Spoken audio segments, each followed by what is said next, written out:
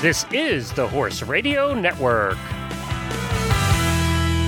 This is episode 17 of Horsemanship Radio, brought to you by Index Fund Advisors, IFA.com, and Equus Online University.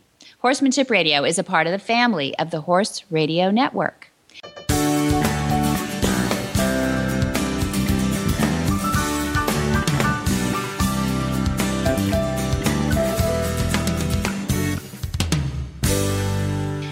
This is Debbie Laux, and you're listening to Horsemanship Radio. Our guests today have both been fortunate to spend their entire lives with horses, and their greatest legacy is that they are so willing to share with us their love of the nature of the horse.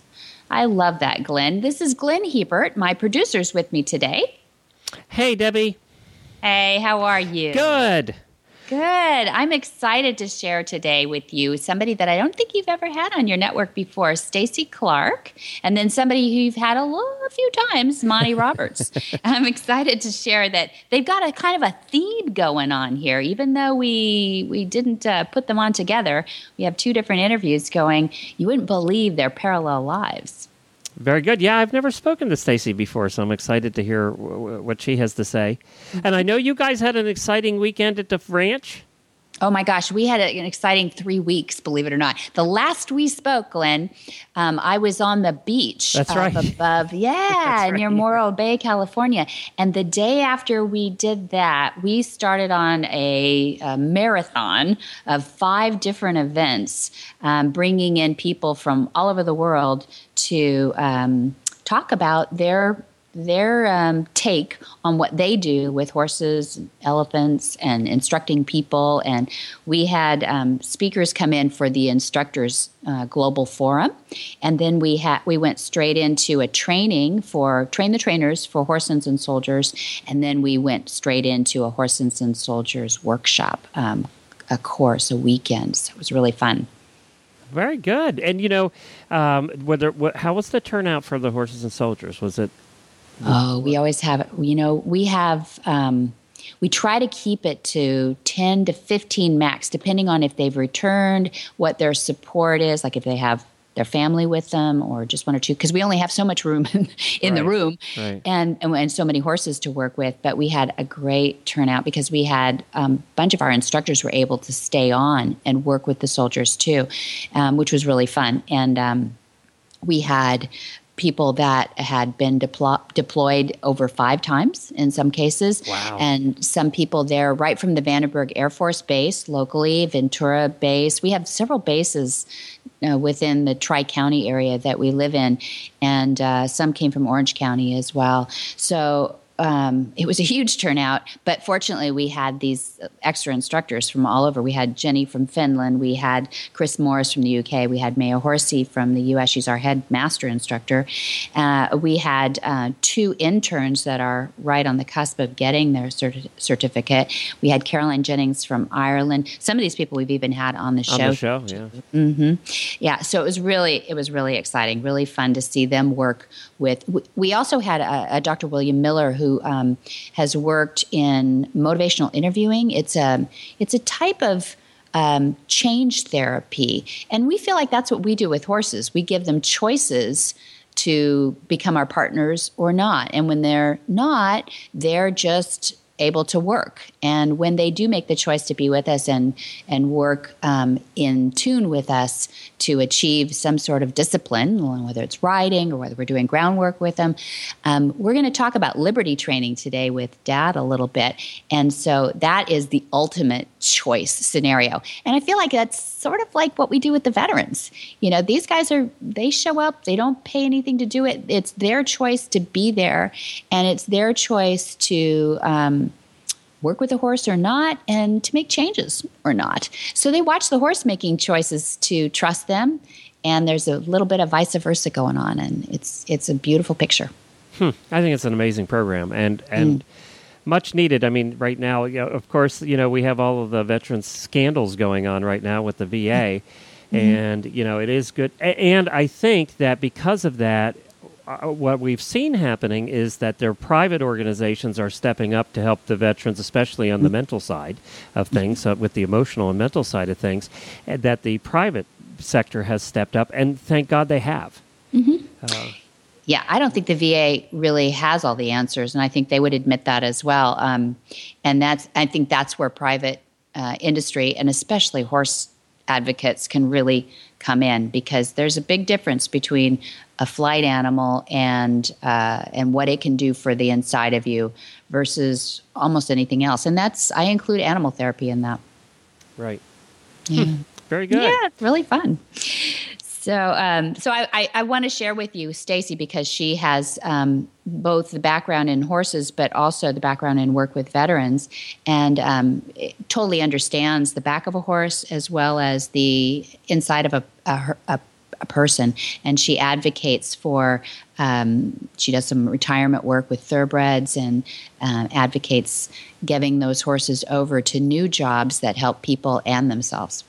And we'll speak to Stacy right after this word from IFA.com. Hi, I'm Mark Hebner, president of Index Fund Advisors and proud owner of Monty Roberts Willing Partners graduate, He's a Sugar Bear.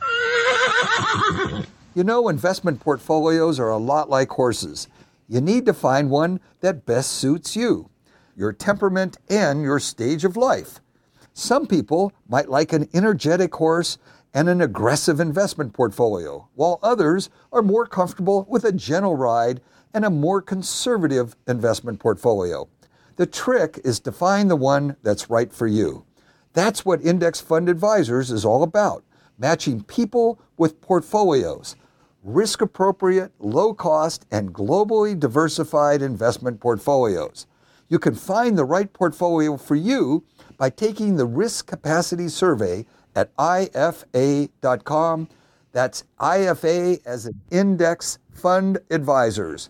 Or you can call us toll-free at 888-643-3133. That's 888-643-3133.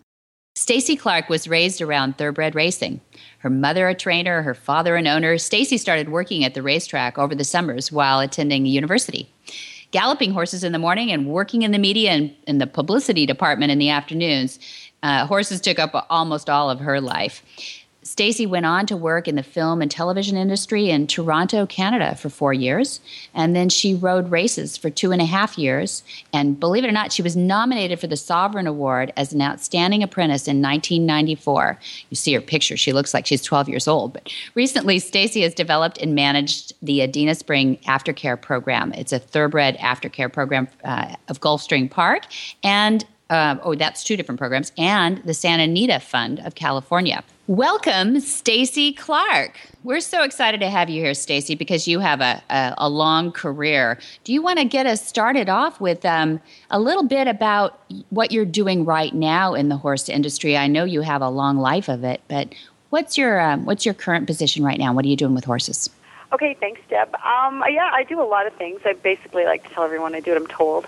But one of the big things that the company that I work for, which is the Stronach Group, we have farms and racetracks and training centers, and part of the company mandate and the farm mandate is to have an exit plan, a strategy for our commodity, which is the horses. And so at the track level, at the farm level, and at a national, volunteer level and enthusiast level of part of an industry concern, we're involved in the aftercare of thoroughbreds, rehoming, retraining, rehabilitating, and finding funding projects that can help make that a more secure part of our industry at every level. Oh, that's fantastic. I mean, that's what I was with Stacy last week, and we got to talking, and I just love your heart, and I love what you're doing for the thoroughbred industry to give everybody the back scene and get us in love with the racing industry, because we've kind of lost that. I see it on TV, and it's a bit distant from 100 years ago when I was being raised with mom and dad in the thoroughbred industry. I feel like people need to get in touch with horses again, and that's why I wanted you to talk about your heart with horses and what you're doing. Mm-hmm. Yeah, like you, Deb, I grew up at the track. My mom was a trainer, and my dad, owned horses. It's an interesting thing that's happened over the years. It's not unlike a lot of sports. The same sort of thing has happened in cycling and other sports where enhanced performance has become an issue and a concern, and an athlete's concern. We used to highlight football players' accident reels, on Friday Night Football, and we don't do that anymore because that concussions are a bad thing. We're more concerned about the welfare of our athletes in horse racing, and as we are, I think consciousness is changing about just how we treat everything. And I actually am more excited about horse racing in the last 5 to 10 years because of the change of people's perceptions of what's important and taking care of the animal, and the mandate to do everything from having a good perception and actually, kind of getting the people that aren't good for the game out of the game and getting the people that are good for the game, the right limelight and credit for being just great horse people. That's right. Yeah. And it is going that way. I truly believe that too, which is a good thing for people to understand. And I know that you're involved in the media side of the business as well, which is a good excuse to keep you in touch with horses. I love that. But I feel like those backstories that we hear about the owners and how well they treat the horses are really important, and that's helping too. Is that still going to be the... I think, are you investing in that? Yeah, I think it's hard to, for people to, I was told in the comparison that the police departments often get this sort of thing, where people always go on about the bad things that they're doing, and they never highlight, all the good stuff that people are doing. And I think that's common in most industries. If it bleeds, it leads. A lot of people want to hear the bad news as opposed to the good news. So if we can be more active in telling our good story about horse racing and telling the good story of the good people, it's a more exciting event that way. Yeah, good. Well, you've won awards at it. Sovereign Awards, Best Television Production in 1999 and 2004, and you've been a commentator. What's your favorite side of the media side? Is it more the production side or out front? I don't do so much out front anymore, and that's okay. It was fun. It's a nice venue. It's a good way to approach it. I actually like helping produce productions with the people that have helped me with HRTV, or when I was on the Woodbine team. It's fun to put people's stories together and to highlight their horses. And, it's a lot of work. Horses aren't an overnight. It's always funny when, somebody's been in the business 30 years and then all of a sudden they're quote-unquote an overnight success. Well, everyone knows that doesn't happen. But it's nice to be there to help relay somebody's story and show how the horses have enhanced their life. And I think that's a big part of it for me. Good. We'd like to see more of that, too. And this year's Triple Crown Potential, I guess we'll call it that, with California Chrome. And there's a lot of people that are looking at thoroughbred industry right now. What would you like them to see if you had their ear and their eyes? What would you like them to think about? A good outcome of this race. California Chrome looks like a nice horse. He looks like the real deal. These are nice people. They're good, hardworking. A trainer who's been in the industry for a long time, and he is a astute athlete. It's nice that he's a Calbred. You guys must all love that out there. Yeah. There's a Home of the Chrome. That's all I heard last weekend. I was in California, Home of the Chrome. Yeah.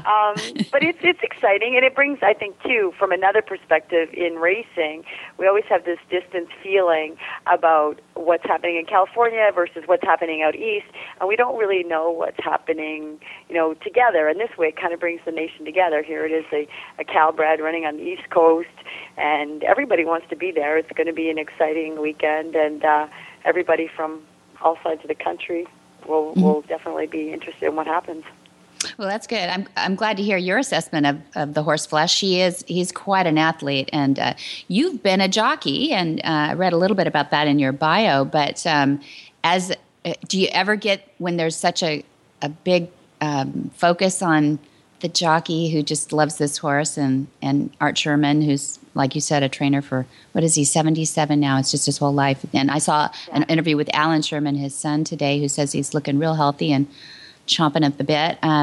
Do you ever get that lust to get back in the saddle, or are you still riding a little bit? Well, I never had a horse that nice to ride. I mean, that's part of the thing. And I rode 20 years ago it's a different scenario now for girls. It's much more fun. I'm sure the girls are having a better time. It's a tough life, and I wasn't a natural lightweight, so I don't miss the non-food part.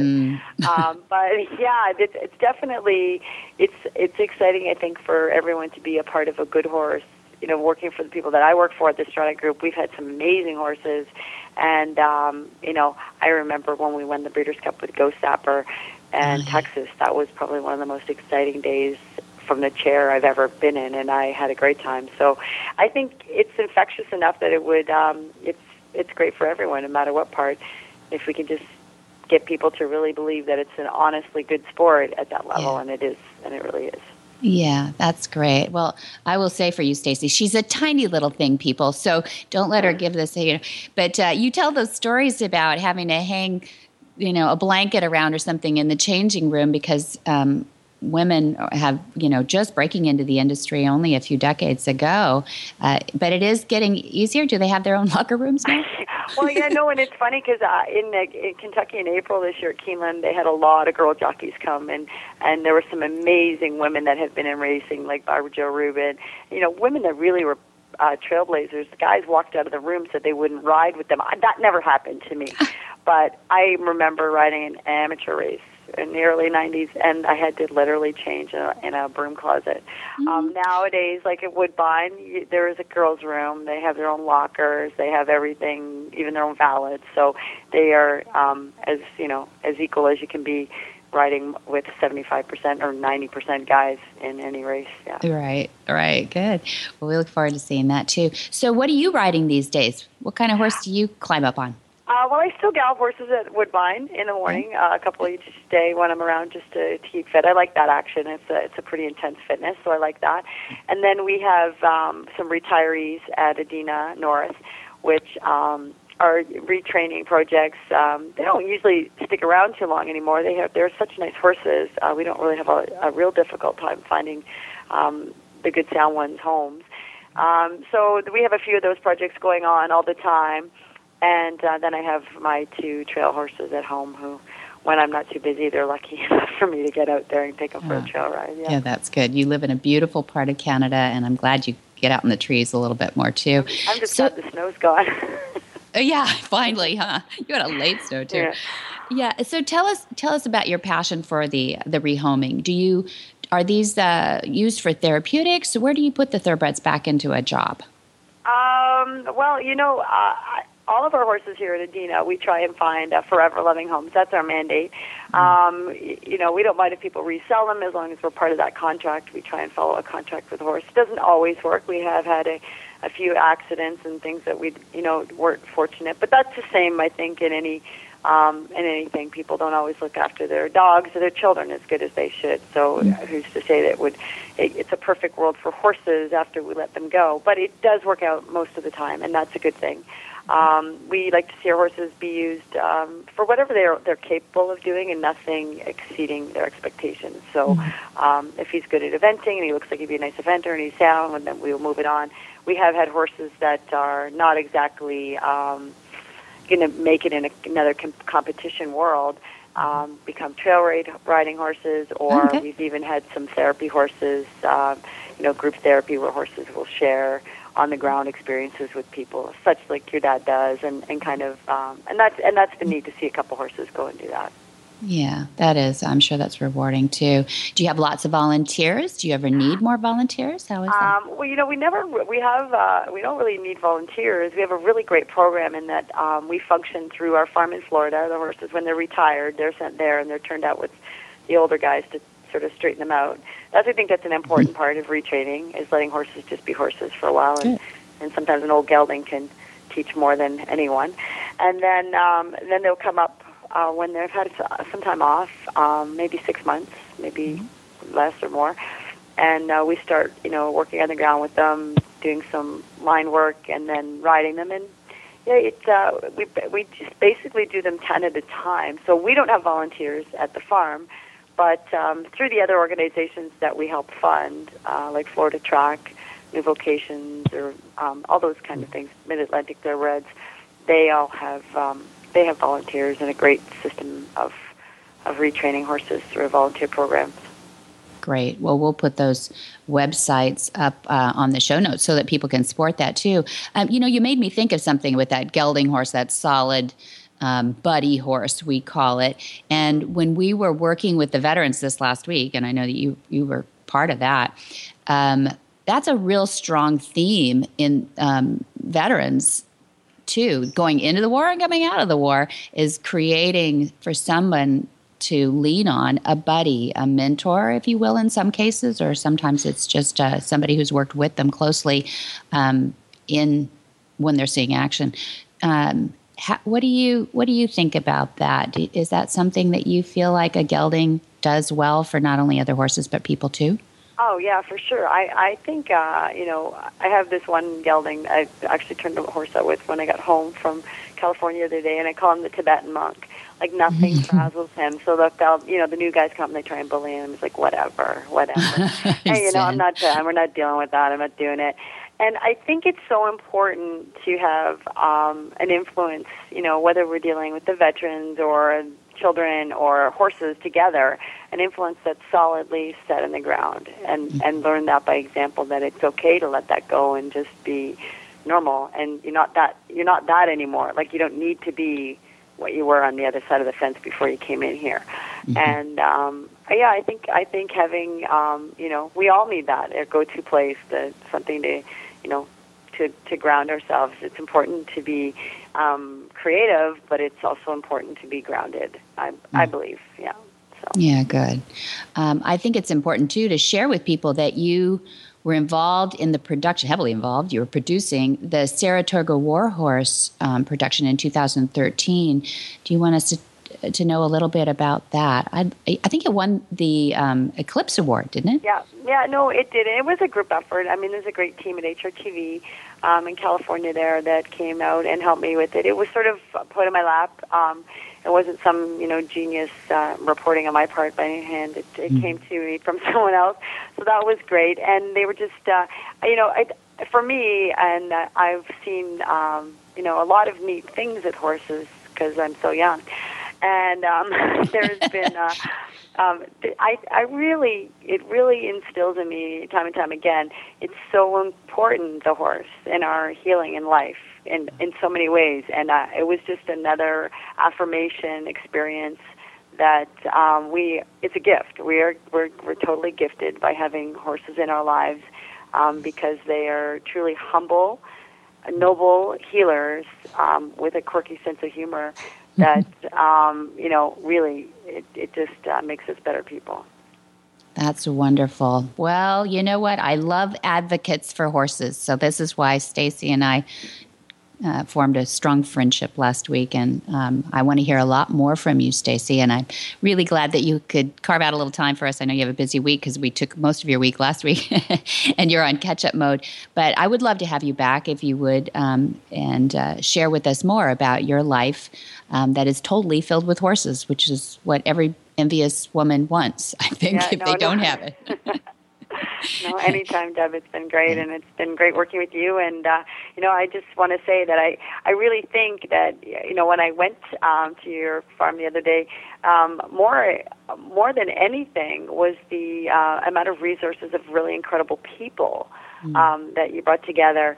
That was, for me, it's just like another layer of being able to, delve into this idea, these works of finding a way to get out to the layman that this is an important aspect of our life, the horse. It always has been, but it shouldn't, I don't think they belong in zoos yet. So. Good. Well, happy to have another voice in there with us, Stacy. Thank you. Okay. All right. Thank you, Stacy Clark, for joining us on Horsemanship Radio. Thanks, guys. Bye-bye. Hi, I'm Monty Roberts, and I know that I'm transforming the lives of horses globally. You can learn to do it too on my Equus Online University. There's a new lesson on there each week, all the way from join up to advanced. Watch world's champions give their lessons. Join at montyroberts.com. Go to my Equus Online University. You can transform your horse too. Monty Roberts, known as the man who listens to horses, has led an extraordinary life He still leads it, by the way. He's an award-winning trainer of championship horses, 9 World's Championships in the show ring, and a best-selling author, Hollywood stuntman, foster dad to 47 children, in addition to 3 of his wonderful own, and the creator of gentle equine training technique called Join Up, using the horse's own language, Equus. Welcome, Monty Roberts. Hi, Dad. Debbie. Hey. I'm happy to be here with you today. I'm so glad you're back. We've missed you. Yeah, I missed you all too, and I'm really tired. I'm off the road now and got my feet up. Good. I'm glad you're, for about 10 minutes, I'm sure that's true. But we've been following you, all our listeners. We've been listening to your schedule all the way through Europe and back and into England and helping the Queen, and we've been following your tracks. Maybe it's a little easier on us than you, but we're happy to have you back. We're excited because we had a few weeks ago, and the listeners have probably all heard by now, a wonderful episode that one of the couples that gave us information was about Liberty Training. And we caught up with them on tour with you in Germany. We had Marco from Italy, he's Italian, and we had Christiana, who's German, but living in Italy, and they're working together in, I guess the big old name for it would be Liberty Training. And we had fun. It was a wonderful episode. We learned a lot, but we thought we wanted to have you back to talk about your view of what you saw on tour, what you saw Marco do, why he was on tour with you, what made Marco different. Why did you put Marco, of all Liberty trainers that we hear about all over the world every day, why did you put Marco on tour with you? And we had mentioned in the last episode about Florian Oberpoliter from Austria, and so we talked a little bit about his talents and abilities. But we'd like to hear about the experience. What is Liberty Training, and then is there Liberty Training that's different than that? And we'll just let you talk to us. Well, you've touched on one of the most exciting subjects that I can think of in the horse industry today. The major part of the horse industry globally is backyard sort of pleasure horses for the free-time rider. It's not professional people. They're out front and they're on TV and everything. But it's the casual rider that owns this industry, about 70%. Mm-hmm. So I'm so excited because I've watched this industry say, oh, go have fun with your horse, play games with your horse, and all of this kind of thing. And it's good. I'm not putting that down. It's true. Mm-hmm. But there is Liberty Training and there is Liberty Training. Okay. Liberty. It's an interesting word that we as Americans ought to keep next to our bed and just look at it every once in a while. Liberty, freedom. Mm-hmm. It means the right to choose. Mm-hmm. It means the right to do what you want to do. So, Liberty Training has, in its roots, whip breaking. That's what Liberty Training was. I was there all through the early 40s and straight through the 40s. How do you get a horse to come to you when he's out in the middle of a field, running at you, and then stand up on his hind legs and strike out, and all of those things? Mm-hmm. Attack horses and horses that lie down, roll over, jump up on a pedestal, and all those things. Whip them. Whip them until the blood's running out of their legs. Mm. You know, I have all these Liberty trainers from Hollywood out to kill me. I mean, they want to kill me. Mm. There's one guy that came to my booth and was standing in front of my booth in Michigan or somewhere saying, this guy needs to die now, because they don't want to be uncovered. Liberty Training has been whip training. And so I was in Germany about 3 or 4 years ago, training horses there, and a young man had come to my special clinic here in California, and he was Austrian, and he went back to Austria, and then he knew that I was going to be in Bremen, Germany on this date, so he came to see me, and he said, you know, I really want to Liberty train horses, and I've been trying, but, oh, boy, these guys are tough on horses, and it really flies in the face of your principles. And he said, what do I have to do with Liberty Training that would cause you to endorse it, that you would be happy with it? I said, there's no problem at all. If you can train the horse without pain, whips, tying their legs, bringing pain to them, I will endorse it. Oh, well, I knew when I sent him away, he can't do that. You can't make a horse. You can't make a horse. There's me, old timer. You can't make a horse do these things without hurting him. I've watched it all my life. Well, this little turkey went home, and he called me back, and every whip that he had was made like a giddy-up rope, puffy yarn. And you couldn't cause pain with it. And he trained a couple of horses with no pain at all. And I can tell if they've been trained with pain now. And anybody can that's a horseman. And these horses had not been administered pain. And he was getting the job done. Of course, you can't do some things that they do with all this pain. There's a few things that you can't do. You can't get them to lay their ears back on their neck and open their mouth and come at you with both front feet. That's difficult to do without causing pain. But that's not necessary, and it's not what you want them to do. Not very attractive either, yeah. I had this guy come to California and do some lessons on our online university, and they went over well. And he's a nice young man. Oberpilauter is his last name. Is Florian, first name, Florian Oberpilauter. And so later on, this Christiana Muller she's a German girl, brought one of her students to me called, first thing you have to do if you want to train Liberty horses is get a funny last name, because this guy is Marco Paiai. That's how you say his name. Okay. And I saw him, and I saw his horse, Ercole. And he could do things with Ercole with no pain administered. Now, the one thing that he did do was feed from the hand. And he's going back now to correct some of those mistakes because the horse wants to get food out of his pockets and everything. But I took him on tour with me, 5 stops in Germany recently, and he was a bang hit. I mean, the sensation with these people. Yeah, people liked it, huh? They loved it. And they voted him 3 out of 5 times the best event of the night. And there I am doing the other 4. So how does that make me feel? Yeah, what if you got started here? Yeah. Well, he's a trained horse, and it's something brand new on the face of the earth. That's wonderful. And anybody that is relatively ambulatory, can get around, walk and talk and chew gum, can learn to do these things. You think? You can learn to do it. Okay. So I'm trying to get it set up to take him on tour with me this autumn in England, and then to hand out his cards and stuff and encourage the English people to go to Italy and take lessons from him. But it's exciting, Debbie, because it could open a whole new world for leisure, not only leisure riders, but leisure horse lovers that don't even want to ride, that have them in a field and just want to play games with them.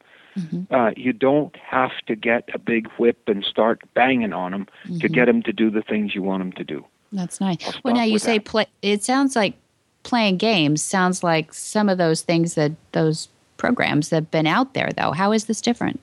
I understand freedom of choice, but tell me a little bit more. Well, the first thing you do when a lot of the people that advocate for this playing of games, first thing you do is get a whip and give it a different name. I see. You name it something, and each of these people around the world will have a whip of a different color. Now, I'm not putting them down. They do what they do. You can watch it and accept it or reject it. I'm just telling you that when you have a whip, and as soon as that horse throws an ear on it when you move it, you know he's been hit with it. Doesn't take a genius to figure that out. And so they use those whips. They may not in public audiences use them so much because they have their horses trained and they can make it look very, very gentle. And people will sit there with tears in their eyes. But I know that the horses are whip broken. That's a fact. And I've got 2 guys now that are opening the door for training these same kind of things with no pain. So is there a roadmap that they're going to give us, these guys? Or is that something you're creating with them right now? for I'm, where I'm, to start? I'm mentoring them, Debbie. I'm mentoring them. But on the other hand, I don't know the nuances of their early training procedures. And it is the early training procedures that are apt to be the most egregious. Mm-hmm. So you want to watch that. But I can tell when they've used harsh early training techniques. By the horse. You can read the horse. The reactions of the horse, yeah. Okay. So, sure, there'll be roadmaps later as these people go into the business of it. I suppose if they want to teach it anyway, that's my goal in the thing. I don't want to advocate for these people to just train behind the barn somewhere and then come out and do a circus act at the big show and not tell anybody how to do it. I want everybody to learn how to do it. Yeah. Well, it sounds fun. I mean, it sounds like something that no matter what discipline, whatever breed, people can just recreationally have something to do with their horse. That's, I guess, like dog training, right? It's an agility training. A lot like that. A lot like that, Debbie. And the dogs are often done with love and care and concern. Right. And the horses can be too. And Tell me like about coming up to the mounting block right. that we have on our online uni, horses that move sideways and come to you on the mounting block. I guess you could train that with a whip, but we've learned how to train it with no whips necessary at all. That's right. Choice again. Now, some people, I've watched the mounting block done before with treats.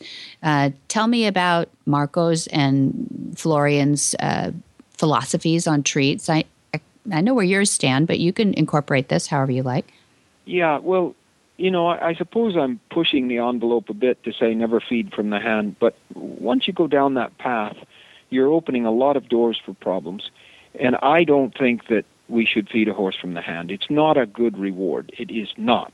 No blade of grass has ever run from a horse, so they don't have to stalk down their food and call it a trophy. So they don't regard food as a reward. And then they become very bulgy and very aggressive about mauling your body for food eventually. And Ercole is displaying some of those tendencies.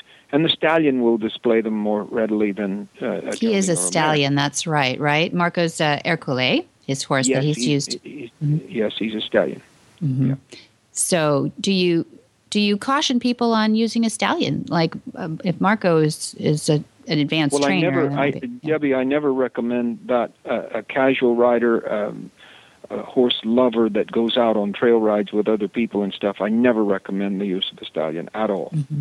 Just not acceptable. Just too difficult, too dangerous for the recreational ride. And it's dangerous for everybody around. I mean, they are animals, and they will go back to their roots from time to time, and you can't expect them not to. Okay, let me peel this Liberty training back just one more level, and we'll see where your comfort level goes with this, because I know you're still in development. But we often see the kneeling down, maybe laying down. We see riding with Liberty and no bridle. We even see it go all the way to hobbling. And so now I've given you a big gamut. You tell us what you're seeing in there. Well, I don't mind teaching a horse to kneel down, that's for sure. And you can do it without banging on the horse or causing him pain. You can do it. There are a few things you have to, abide by and get to know about, but you can do it. And I don't mind riding at Liberty, but I'm not a bridleless rider for the pleasure rider, for the leisure rider out on the trail. This business of running up and down the beach with your hair flying and the waves coming up to your horse's knees is ridiculous. Sounds beautiful, but I know what you mean, yeah. I don't like the bridleless riding. I just don't. There's some people that do it well, but my demographics, I've got to try to keep people safe, and I want them to have a chance to alter a horse's behavior if it goes awry. And you can put your hand down and there's no pressure on the reins, that's okay, but have that bit there so that you can be safe. Yeah. And so I don't mind kneeling down. I don't mind riding on it. And Marco stood up on the horse's back, stood up on his hips, slid off of his backside, went under his belly and all of that sort of thing. And this horse has the greatest respect for him. He can fool around this horse and act like he's, just making a game of the whole thing, and even kick out and bounce his front end up at times. He's a Frisian, a big stallion.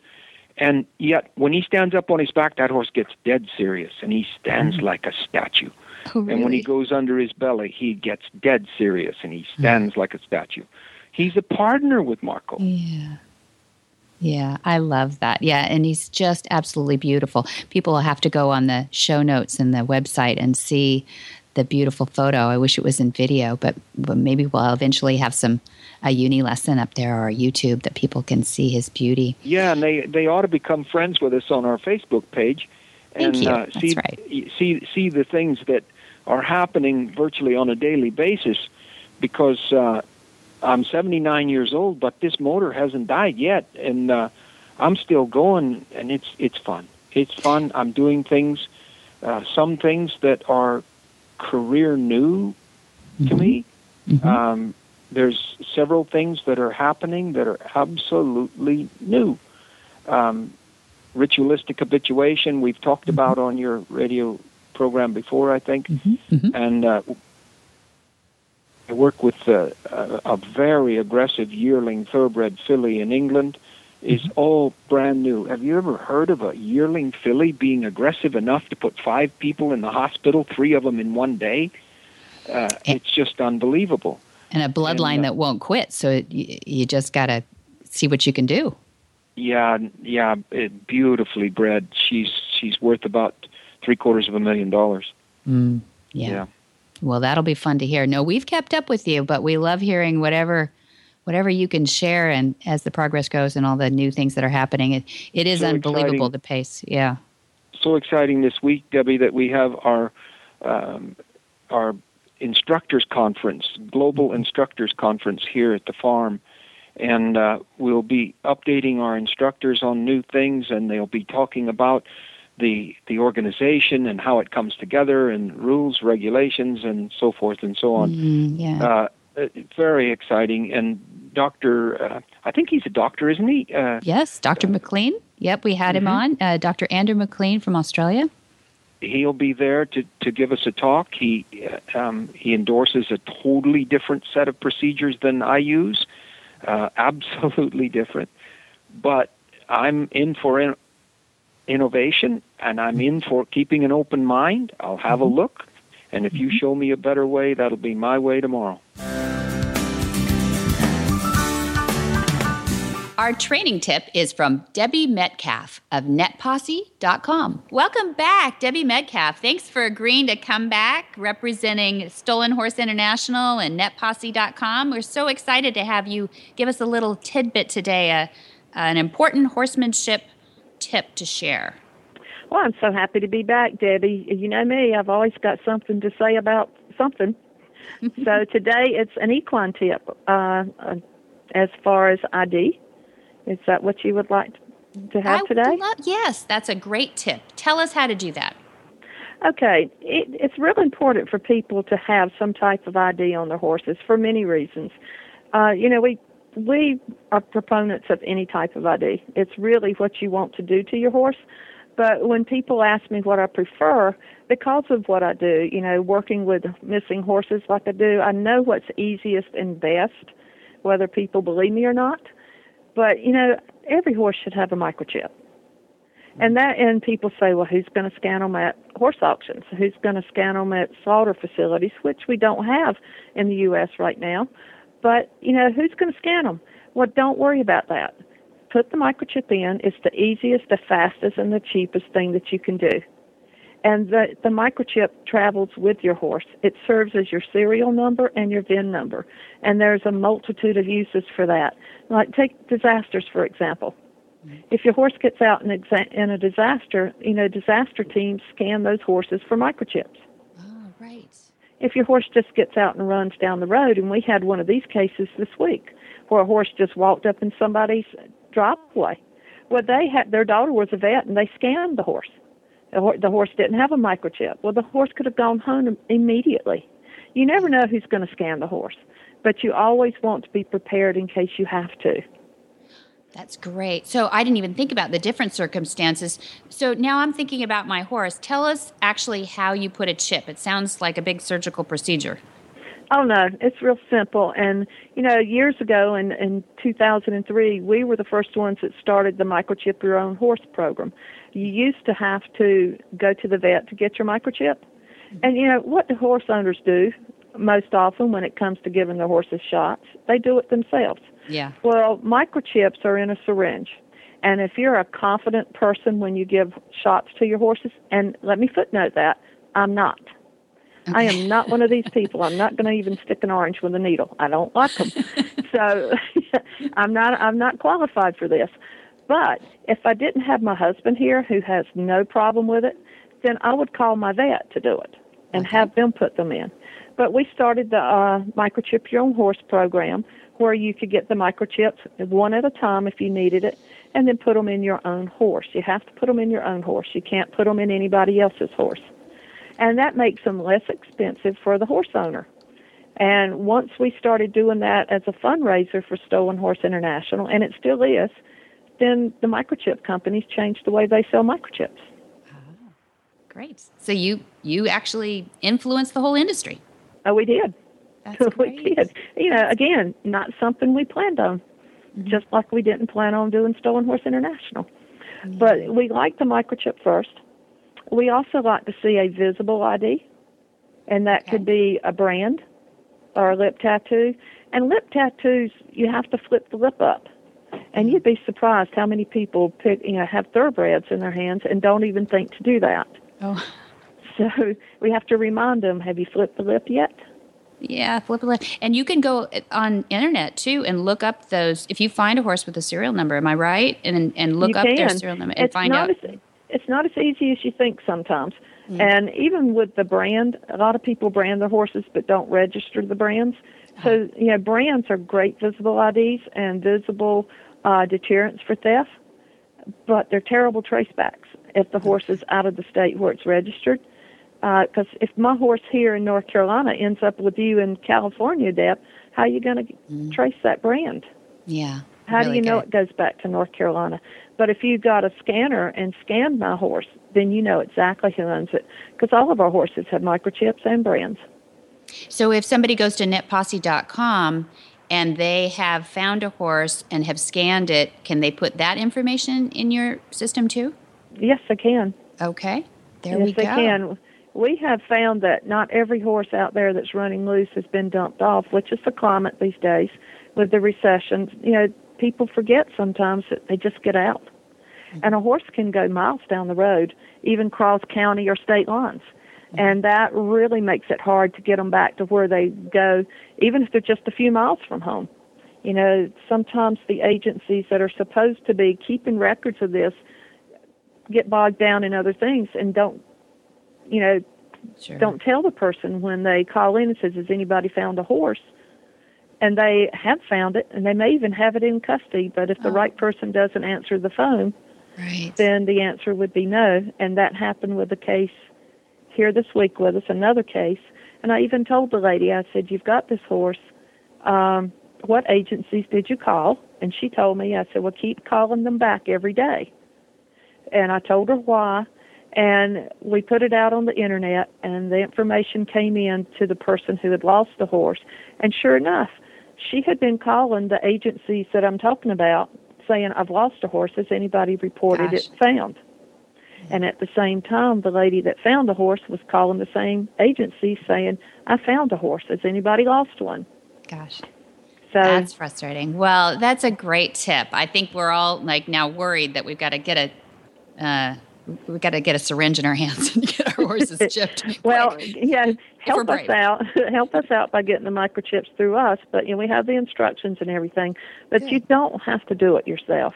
Next time your vet comes out, just have the kit there and let them put it in. But test them, see if they know where it goes. It goes halfway between the withers and the pole on the left side of the neck, and it goes into the nuchal ligament, not under the skin like a dog or a cat. What in the wide, wide world of sports is going on here?